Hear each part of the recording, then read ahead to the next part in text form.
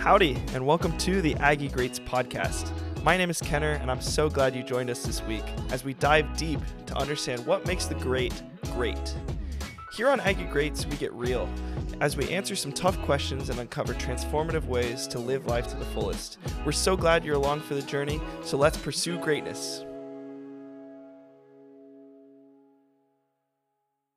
Well, howdy and welcome back to the Aggie Greats podcast. Today is an episode focused on navigating change.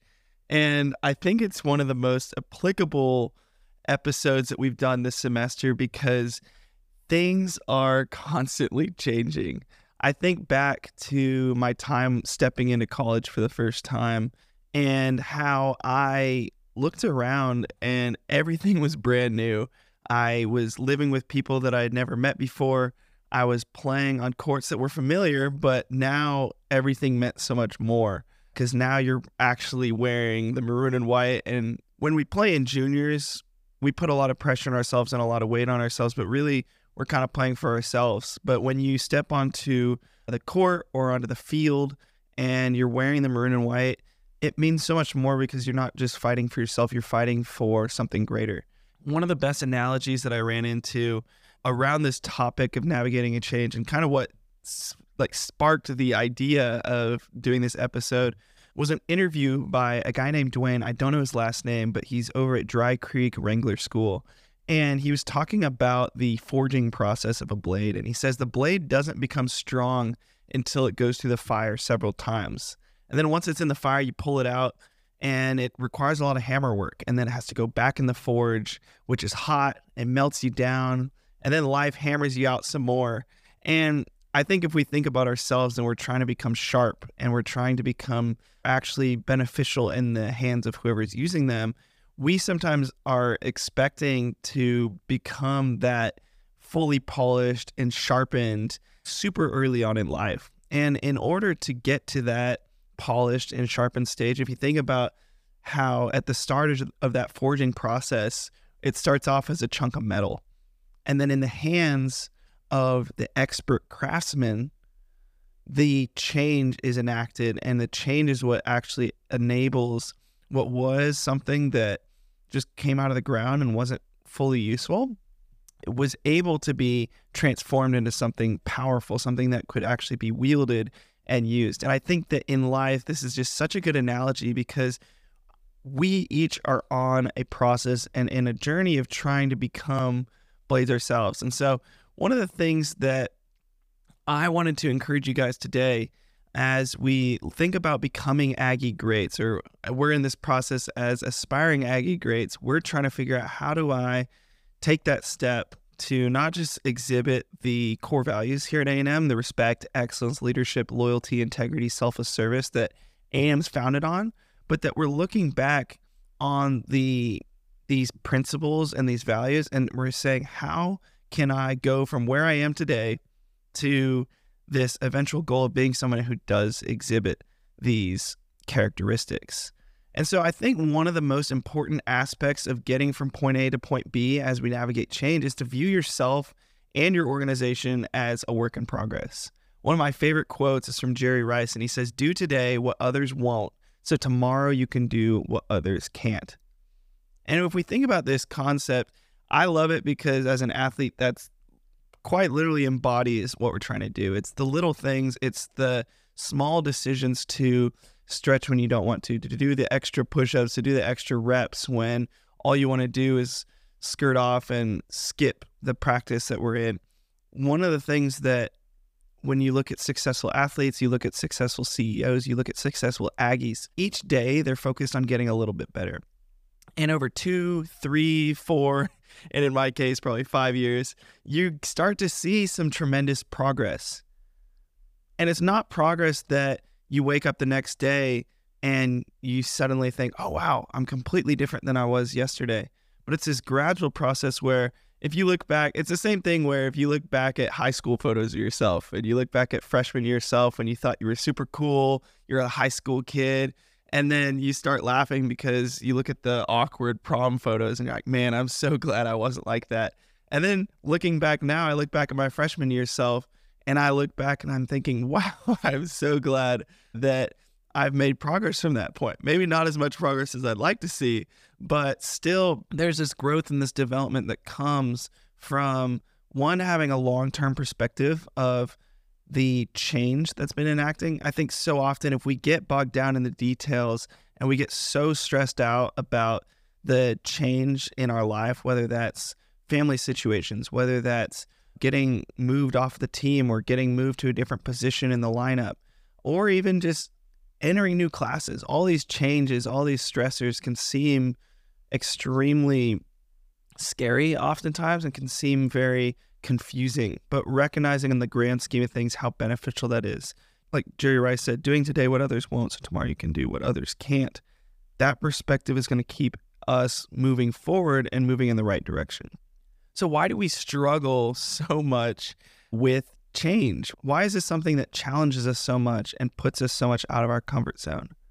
I think realistically speaking, people don't necessarily fear change, but they fear sudden change. And I think that's a unique caveat, because when we're thinking about change, from the perspective that I've seen, most people tend to treat it rationally and don't necessarily focus on the emotional aspects of it. As people, we are creatures of habit. We think of that expression all the time. People have been doing the same job the way they've been doing it. Fear comes from that unfamiliarity. It comes from stepping into something that we haven't been accustomed to. One of my favorite quotes that has been really encouraging me as I deal with fear within the tennis team, within the classes that I'm taking, and within other areas of my life, it's this concept. Think about a puddle. When you look at it on the street, you have no idea how deep that thing is. And yet oftentimes we step into it and it's only about an inch deep. And I think that that visual does a really good job of encapsulating the actual reality of many of the fears that we have in our mind. Because oftentimes we have in our mind that this fear is like a mile wide, but then we step into it and we're like, okay, well, let's face this fear. And we step into it and we realize it's only about an inch deep. But from our eyes and visually, it looks like this vast expanse that is impassable. So I think that that's something that as we deal with change, as we deal with navigating this effectively as Aggies, we're going to have to step into this mindset of recognizing, and I think this is why it's so important to surround yourself with people who can pour in, people who are able to encourage you in your walk. Surround yourself with people who are going to be able to help you understand the actual reality and the actual depth of these fears. And I think it's something that as we share these concerns that we have, in my experience, sharing these fears and being vulnerable and allowing people to have a view into the things that I'm worried about, oftentimes just voicing those concerns gets rid of them automatically, and they lose a sense of power as you bring them out into the open. So as we bring these things into the open, I've found that a lot of the fear surrounding change, for me personally, centers down into three things. It's really a lack of security. So it's this insecurity. I have a fear of losing credibility, and I feel as if having this change is going to put me off of my game. And I think as athletes, we get so into the weeds about string tension, racket type, how heavy the weight is, how heavy the swing weight is.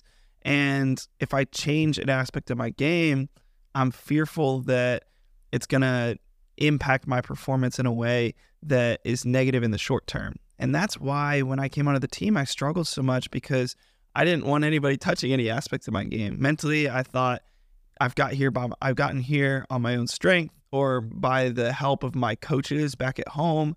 Now I'm dealing with new coaches. I don't necessarily have the trust to give them free rein in changing my strokes or changing the different aspects of my game that have gotten me to this point. But if I had not let go and trusted the coaching and the experience of not just my teammates, but also my coaches, I wouldn't be where I am today.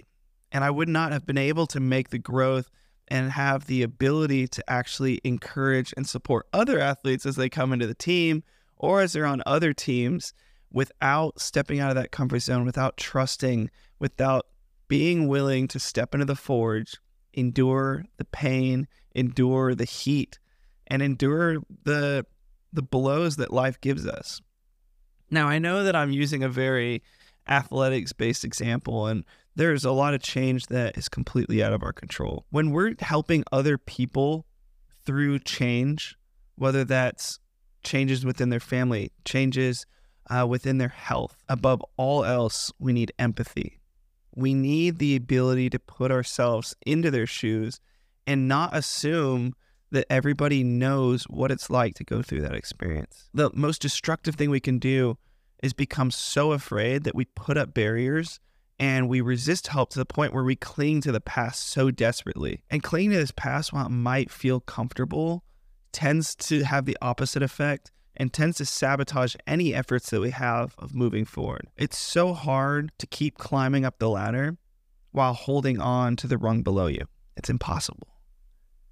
So having those difficult conversations and encouraging people around us and letting other people in is going to be the most important aspect of navigating this change. The other day, I was watching a YouTube video of a conversation between a 7-year-old and a 57-year-old.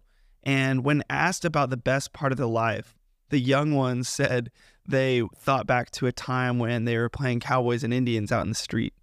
Whereas the old man said he thought back to the time that he was raising his family and to the time when he was watching the kids go down the water slides and how fun it was to receive his first dollar as he started his first job. And we think back to those both experiences and we realize that both are good, but completely different. And I think it's cool to see how in navigating that change from life being so simple that all we're worried about is playing with our friends in the street to being older and having more responsibility with a family and with a job. Are both of those bad? No. But navigating that change takes a certain level of patience and courage. In the grand scheme of things, I want to encourage you guys above all else to keep things in perspective this week. If you're 20 years old, realize that you've been alive for about 7,300 days, or if we break that down into hours, that's about 175,000 hours, or about 630 million seconds. During that time, during those 7,300 days, think about what you've learned. All of those failures and successes have led to where you are today. And while we aren't guaranteed tomorrow, we can control the controllables, your attitude and your effort. These things are crucial for navigating the change in your life as well. And not all change is easy. We've established that earlier on in this episode. If you're struggling to navigate that change, I want you guys to know that I am absolutely here for you. Please reach out to me on the Instagram, send me an email. I would be glad to help. I want to be here for you because I wouldn't be where I am today on my journey of being an aspiring Aggie great if it weren't for other powerful Aggies and mentors and friends coming alongside me and challenging me and pushing me. And that's something that as we start this podcast and as we continue it, I want to be that resource for you. So please don't feel like there's a massive barrier between you and me. I am an Aggie just like you, and I want to encourage you in your journey. So you guys are awesome. I'm excited to start this year off strong with you guys and to navigate whatever changes coming your way this week. I hope to see you guys next week, and thanks. And as always, giggle.